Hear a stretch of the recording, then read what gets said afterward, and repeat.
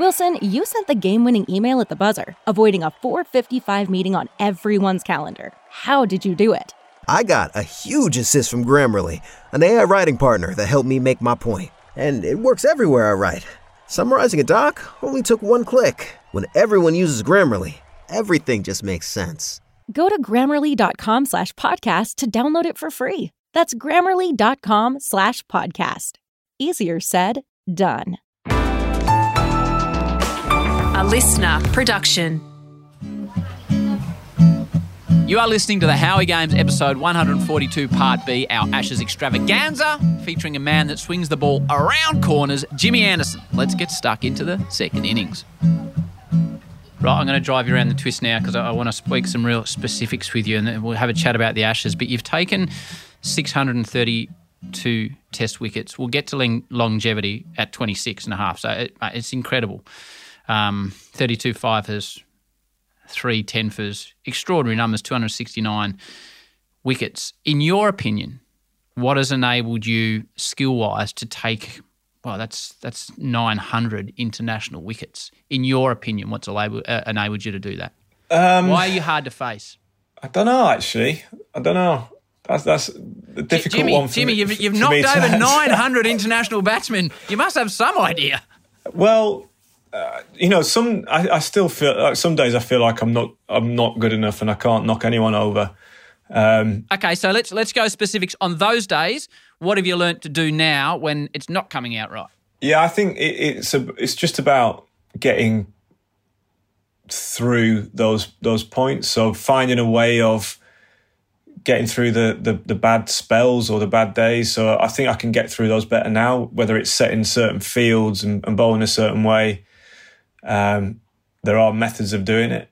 But I think also on the flip side of that, yep, when it's in my favour, I think I'm better in those situations now as well. I've got better at those situations. So when it's really swinging, I used to be scared scared to death of going for 4. So I bowl quite safe, even if it was swinging. But now I think I'm more likely to try and, throw that ball a little bit fuller, risk that 4 just for maybe a nick. And I think that, again, just experience. And I think when you talk about how I've got those wickets, I think it's just constant trying to improve so much and develop so many skills so that in any conditions I feel like a threat. Oh, he's got him! Oh, what a beauty! It was worth the wait for James Anderson. What an absolute ripper. Shubman Gill cannot believe it. His furniture has been wrecked behind him. And England have their third.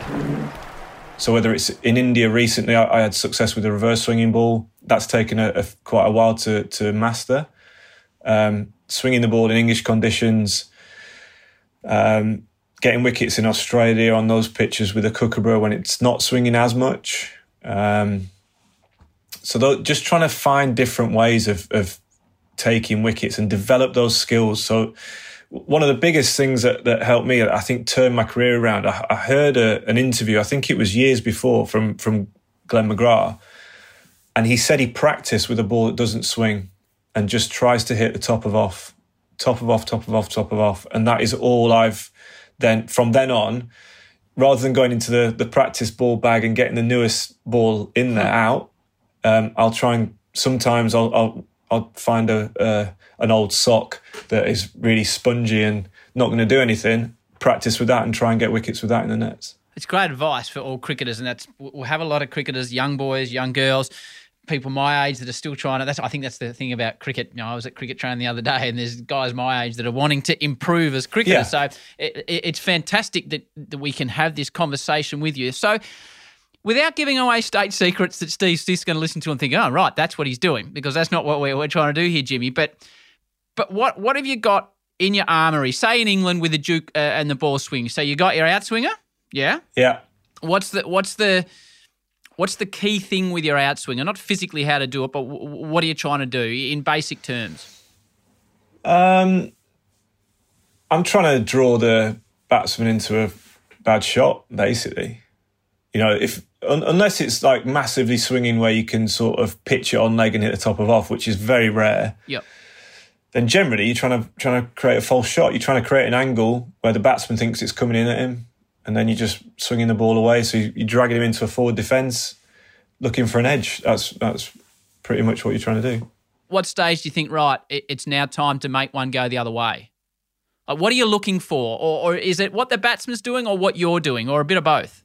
It's a bit of everything. I think it's a bit of gut instinct when you're out there. And some batters I'll hold it back a little bit longer, make them wait for it. Some I'll show it early to let them know I've got it. An example would be KL Rahul during the summer just gone. I actually bowled from the second test onwards. I bowled in swing pretty much all the time at him. Down Jimmy Anderson, he's been in. There's the outer. Just because I felt that was the best way we were going to get him out. Whereas Rohit Sharma, I was bowling away swing predominantly. Finally, through the defences. Anderson had a quiet morning, but he's back in the wickets. Joy for England. Boy, did they need that. So it's just, it depends on the batter, depends on the conditions, and generally, it's a gut feel when you're out there. Then you got the straight one, which I've perfected over 20 years, Jimmy. I've got no problem on the straight one. But is there any other sort of, I'm sure there are variations, but what else is in the bag apart from the three balls that we know, the one that goes out, the one that goes in, and the one that goes straight? Is there other tricks in there? Well, apart from the reverse swing. Yep. I mean, I've got cutters that work on slower pitches. But I think that what I love about bowling is the subtlety of it. So I could probably bowl 3 or 4 different types of outswinger. So depending on the how much you tilt the seam and how the ball comes off the fingers, you can bowl it in certain ways. You could bowl it so it swings right from the hand. You can bowl one where it's almost like a 10-pin bowling ball when you see that going down the side and then comes in really late. Wow. You could swing on really late like that with the seam in a certain position. So I think that those are the things that I like doing. And certainly now, I feel like I've got the outswinger nailed. I've got the inswinger nailed. So then in practice, I'll be just tinkering with little things. What happens if I bowl it with the seam position a little bit different, and just see how it comes out. And how do you approach training, mate? What are you now, 39, Jimmy? Yeah. Okay, so you've been going to training since you were 14. So that is 26 years of cricket training. How do you keep motivated to train and to improve and to continue to push forward? It's a good question. I think it sort of filters down from playing. I still absolutely love playing the game. And I know that as I get older, or as I have got older, that training needs to, or the sort of level of whether it's in the gym or CV or actually in the nets on skills, that's got to stay the same, if not get more intense. I feel like you do naturally as human beings get more muscle injuries as you get older. It's just inevitable, really. So for me, I know I've got to work harder at those sorts of that side of things to try and keep me in good shape and to try and not get those muscle injuries. But essentially, I think I still love the training as well. I think about going to practice, and I still love diving around in fielding practice as much as I did when I was 14. Yeah. So I think having that love of it, certainly when I see people retire from the game, and they say that's the one thing they don't miss is the training, the nets and everything else. Whereas actually at the minute, I still love that. So I think that I'm fortunate in that respect. There's something about cricket, isn't it? I was speaking to Mitch Marsh about it the other day, and he was recalling his first 50 or his first cricket bat he got or certain net sessions. There's something more than any other game that I've played or had the privilege of commentating on. There's something, I don't want to sound corny to you, Jimmy, because it's your profession, but there's something magical about cricket. and training and the new ball and the smell of the grass and what's the pitch going to do today, and even just the stumps going into the ground and the white marking. Do you know what I mean? Without being too poetic, or it's not like I've been smoking joints here while I've been trying to come up with these ideas. You know what I mean? You know what I mean, though, Jimmy? Do you feel that about the game? Yeah, I do. The reason I fell in love with the game is exactly what you just spoke about there. Turning up at the weekend, you look forward to it all week, whether you're at school, whether you're at work. Getting to the ground to see your mates at the weekend, and to have a laugh about your mate who's been looking forward to it, getting out first ball, dropping a catch, dropping an absolute dolly, having a beer in the bar after, just chatting through all this and having a laugh about it. That is something that, I think we try and replicate it a bit, even at international level, because you've got to try and stay sane, because you can get so intense about it and so worked up, because it is essentially it's our job. We get paid to do it. But it is the game that it's the same game we fell in love with as kids, and we do well to remember that. Brilliant. The Ashes, this will come out prior to the Ashes. You've got a long and storied career in the Ashes. I think you've won the Ashes 3 times. Is that right? Yeah. I'll take your word for it. Yeah. No, you have. You have. What does the Ashes mean to Jimmy Anderson and playing in the Ashes and winning the Ashes? The Ashes is something that when I was growing up, my dad had the 81 Ashes on VHS. Did he? On tape, yeah. So growing up, I was born in 82. So I was pretty much grew up on the 81 Ashes, and just seeing that. I don't know, obviously the history's there, and you grow up around people that I found the Aussies were really dislikable around then as well for an Englishman. Like, they were so good, a bit arrogant, I think about Merv Hughes just getting in people's faces and stuff. It was so irritating. So to have the 81 Ashes there to go back to, I know we won it in 86, 87 as well.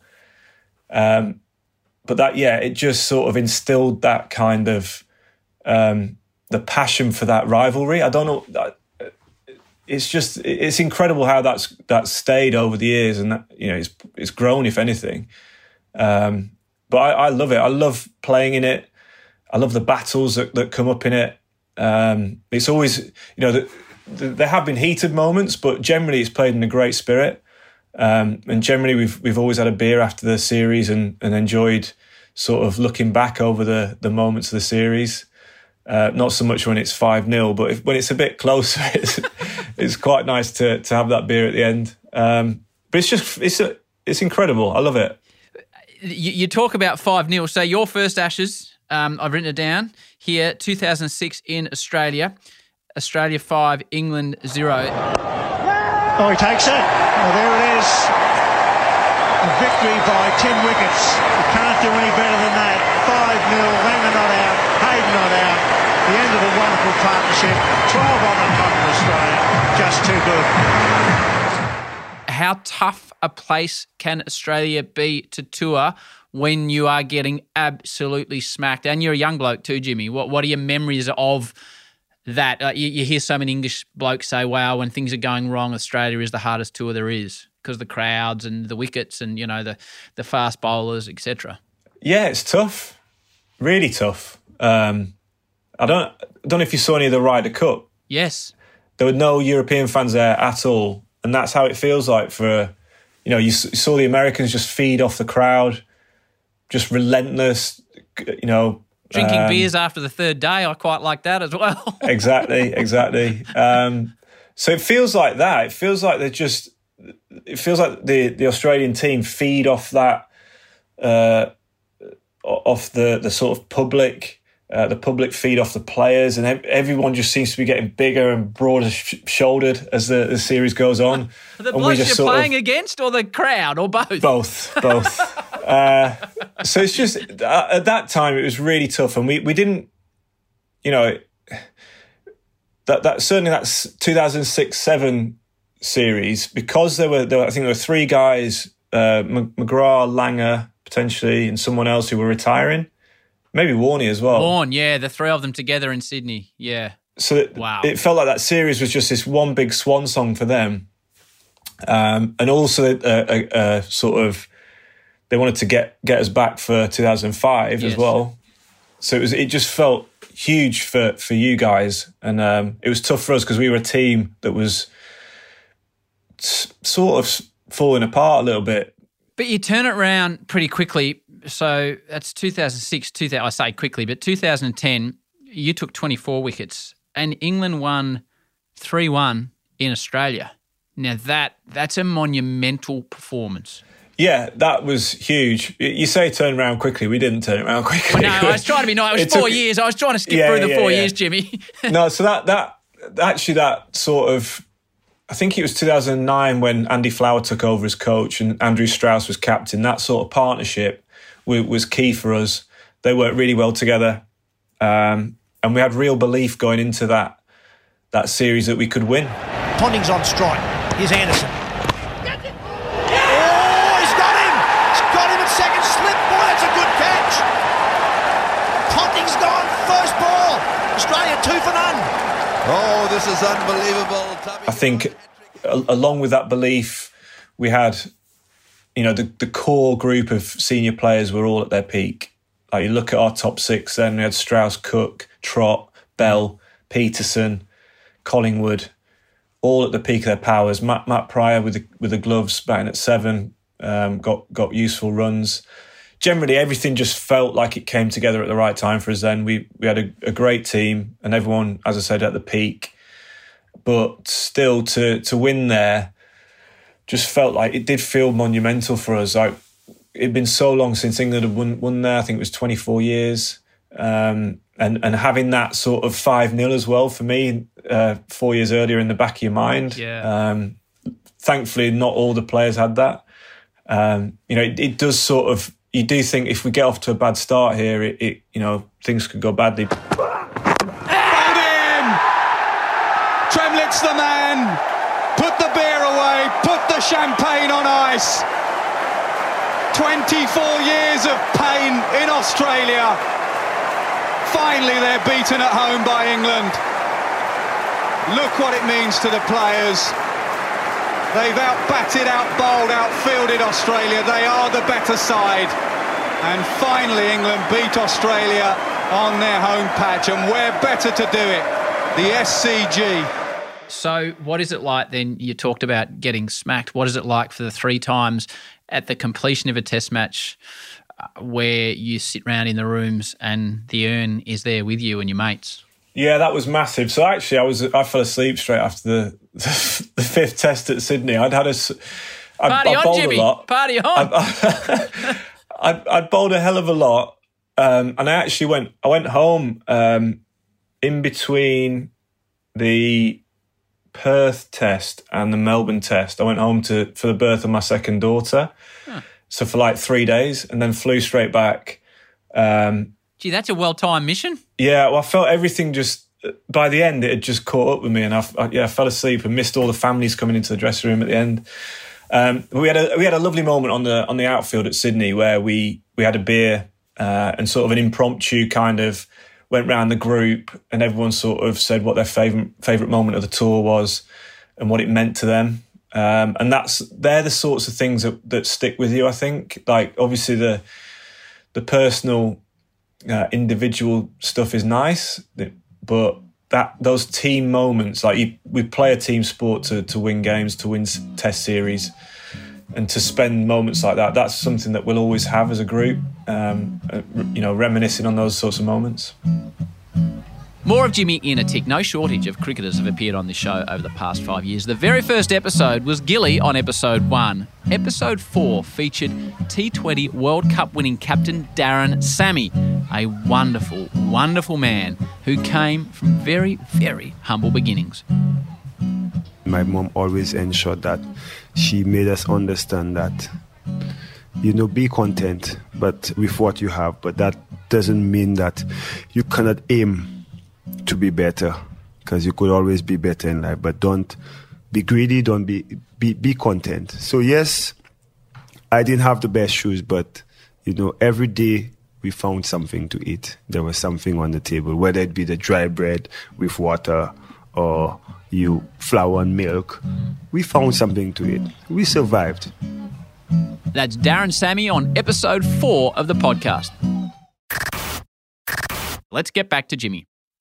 If you'll indulge me, I will now give you, before I ask you, your favourite individual Ashes memory. I know it's about the team, but individual. The thing that sticks out in my mind is Australia won the series in 2017, but I was lucky enough to be in the commentary box doing radio at the time with it would have been the first pink test between Australia and England, and there was this anticipation. Was Anderson going to be able to swing the new ball under lights? And it was the pink ball. You took 5 for, and it was one of the rare times, Jimmy, I've seen Australian supporters up and cheering for an Englishman destroying Australia. I love that. And the other moment was when you and Monty, it broke my heart. I think it was at Cardiff when you guys batted at the end and held us off. But that Adelaide test for me, it was, as a cricket fan, which is what we all are in this game, it was exhilarating. It was brilliant. It was, you just see me knocking the Australian order over, and the ball was doing everything. It's still vivid in my mind now. Another edge. This time it carries. Anderson gets the wicket at Bancroft for 4, and Australia are 1 for 5. Yeah, I mean, that's one of my favourite ever spells, I think, not just in the Ashes. That was a time where I just felt like it was just, I was having so much fun because you've worked so hard on getting these skills and then getting the opportunity to actually sort of show off, I guess, in front of a full crowd. It doesn't come around that often, so I just really enjoyed that. James Anderson's got a couple of slips in the gully. He's hoping, and it's nicked into the pad. No, it's not. It's LBW shout. He's out. Khawaja is out. I remember bowling round the wicket to Steve Smith, bowling in swingers, which was just, incredible, really. Something I've never done before or since. It's been given. Did he hit it? Is it missing leg? Is it pitching outside leg? Steve Smith's coming down. But yeah, I love that. I enjoyed the partnership with Monty as well. Broke my heart, that did, Jimmy, but anyway. Well, I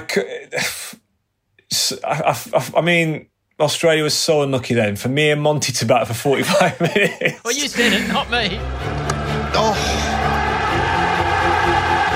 That must be it. That's the final ball of Horrocks is over. That must be it. Ponting is disconsolate. Do they know it? They're about to find out. He must know it. They surely know it. Yes, they do. The handshake means a drawn test match. Extraordinary scenes here in Cardiff. Something that we've never done since, I don't think. Incredible. But my favourite moment of that was we found out after that when we were 9 down, the Australian wives and girlfriends in their box had ordered champagne up to the box to celebrate the win. So that made that taste a bit sweeter. Yeah. But my favourite Ashes was the moment was 2013 at Trent Bridge. I got 10 in the game, and it was pretty flat wicket. Oh, no, I don't think so. We heard nothing on the stump mic. Now, England do have a review. They have 2 reviews. Do they, don't they? They're going to review it. So this is the moment. It's out. It's given out. England win. But to win that game, to actually have that much of an impact on a team victory was huge for me. So, I love that. And just one more moment I want to ask you about, not on Ashes, but passing Glenn McGrath as, you've got Murali and Warne in front of you as far as Test wickets. Congratulations, mate. Like, it's an extraordinary achievement. But when you went past Glenn McGrath, especially now as you've told me that you watched him as a young fella growing up and you're training with those old balls, what was that moment for you when you became the leading Test wicket taker of non-spinners in the... Like, the game's been played for a long time, Jimmy. It's not like it's been around for 15 years, Test cricket. Yeah. I find it surreal, really, to have my name in amongst the other names that are up there. Crowd are behind Jimmy Anderson here. They want it as much as he does.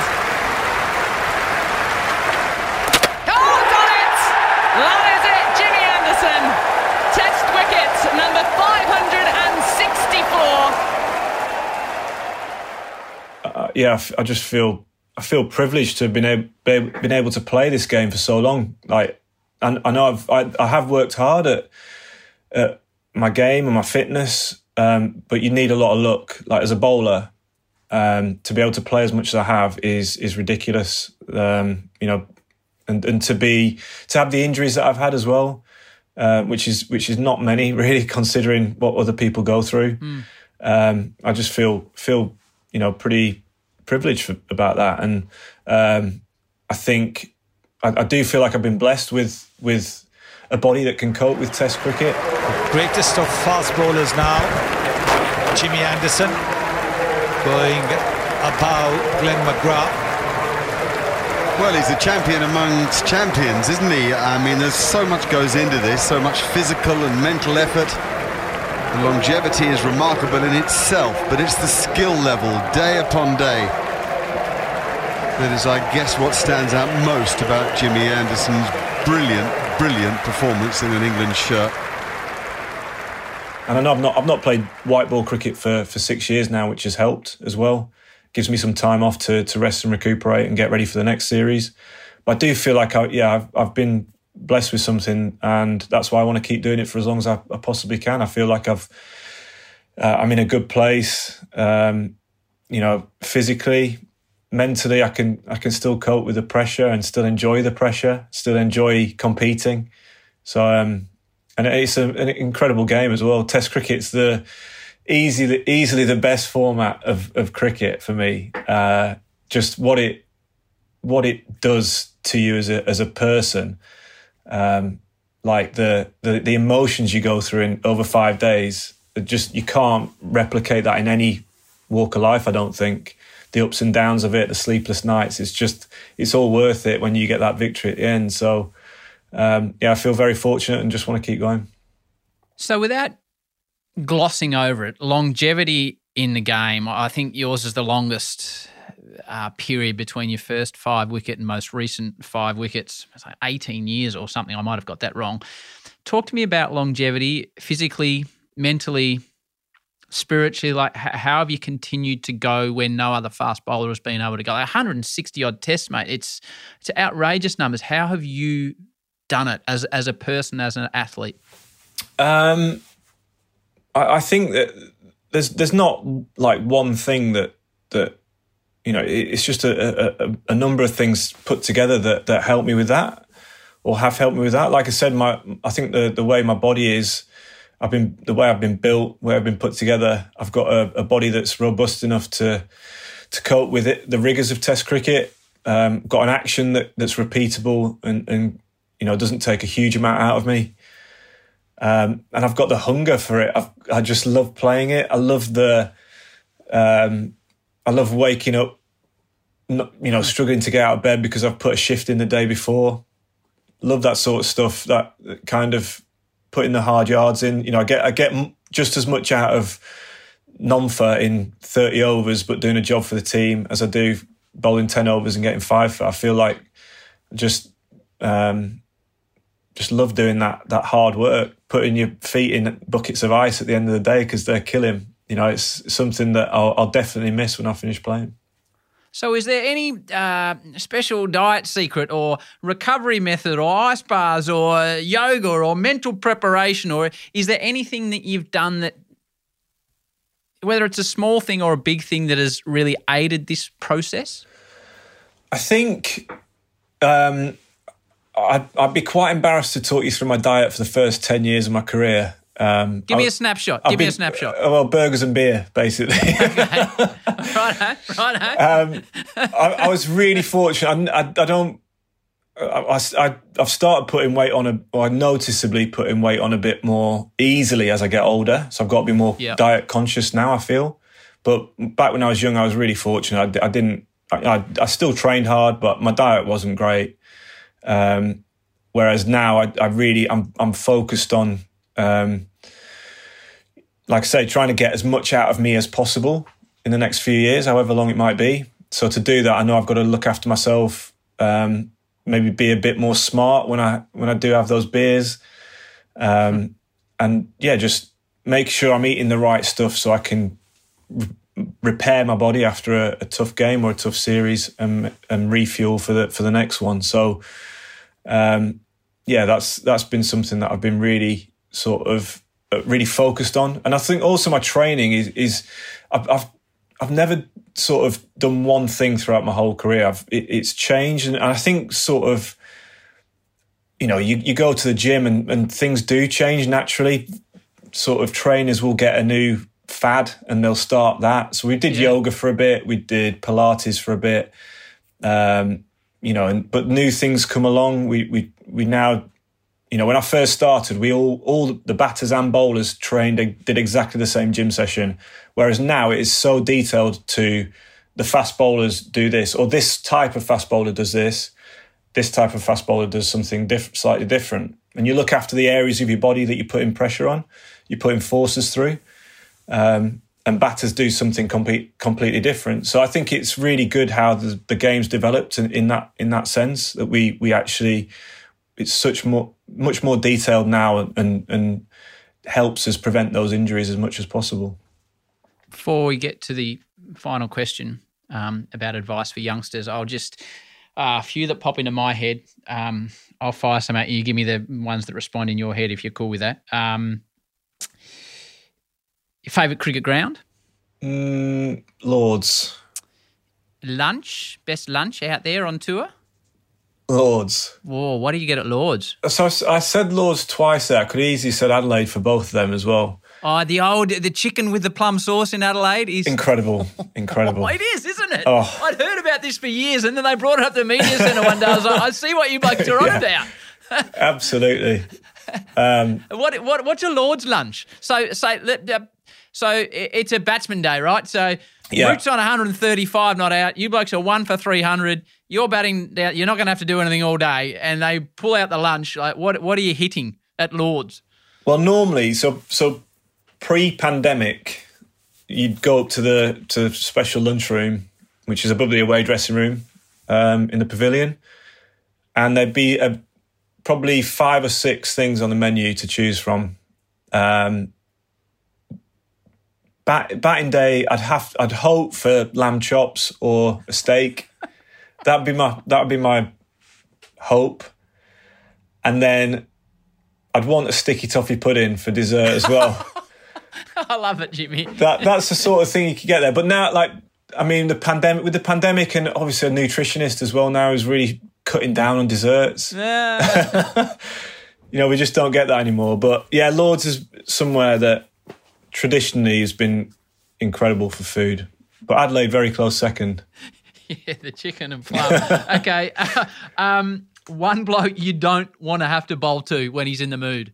Kohli, yeah. You had success against him, though. Little bit. First ball, Anderson has him. He is on a hat-trick. He has picked up Kohli. First ball, the outside edge, straight through to Butler. Yeah, I don't think I got him out for about 7 years before this last series. But he's someone who, when he's on form, just phenomenal. Like, really hard to bowl at. He's just got everything. Like, he's such a good player of all formats, of all situations. He can leave the ball well, got beautiful cover drive, clips well off his legs, plays the short ball well. And the way he's, like, in white ball cricket, the way he chases scores down, like, his record's ridiculous. So, yeah, I'd say Kohli. So if it's he, you don't want to bowl to him. When you're sitting in the sheds at number 10 or 11 or 9, Jimmy, and someone is steaming in, you're thinking, oh, I don't want to have to go and face this bloke. Who's that? Mitchell Johnson. Oh, yeah. Awful. Gone! Smashed the middle stump out of the ground. Mitch Johnson on fire. There's been history between Johnson and Anderson for 6 or 7 years in Ashes series. Johnson just gave him the stare as he ran past. Why? What was it about Mitch? It was his angle. Like, he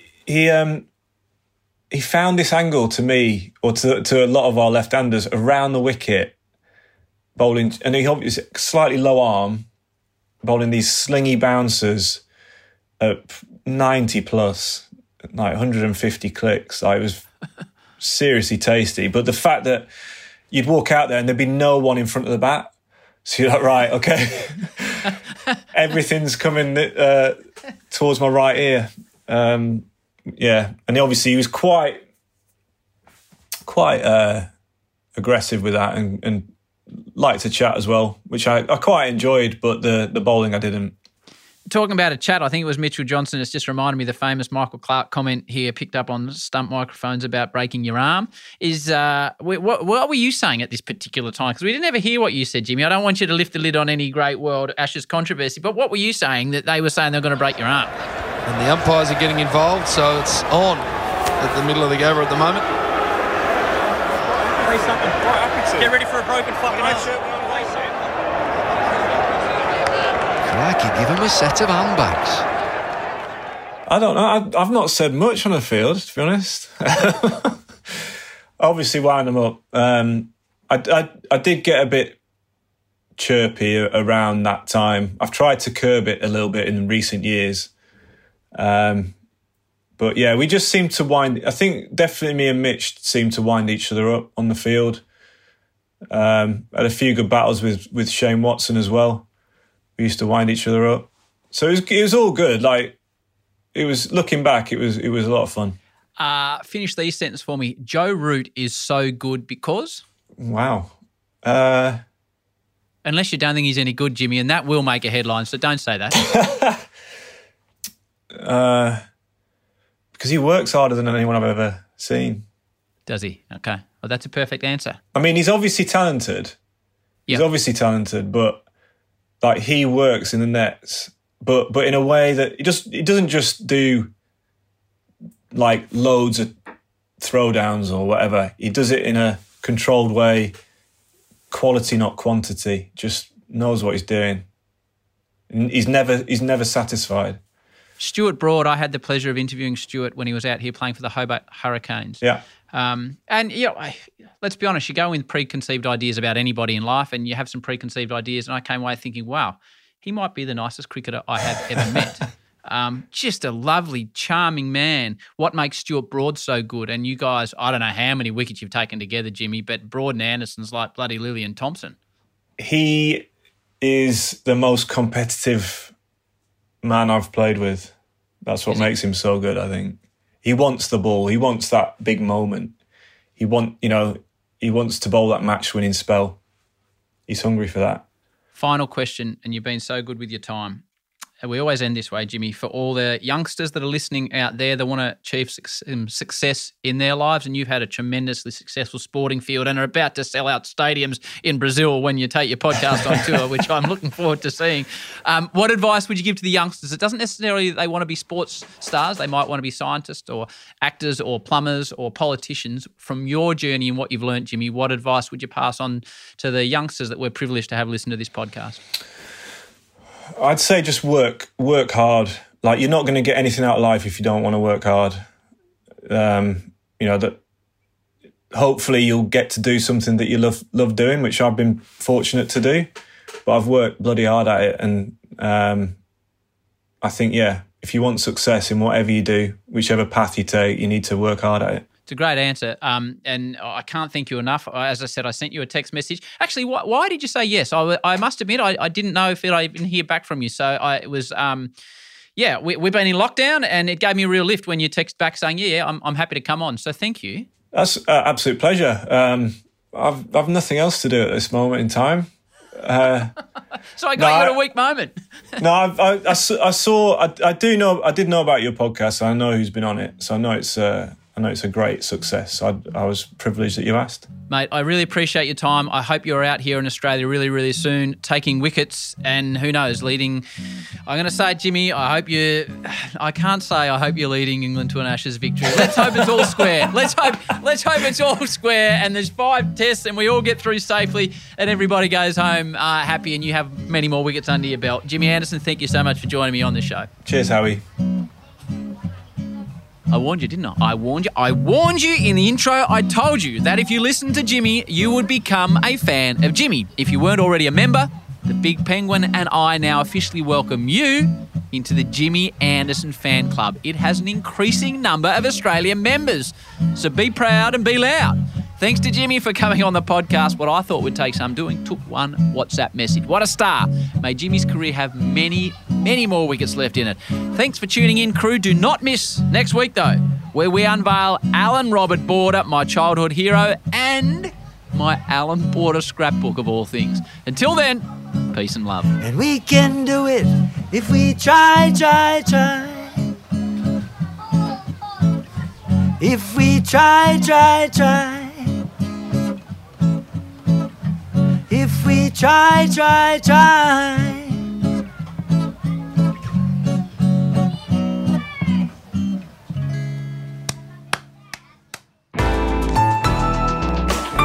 Listener.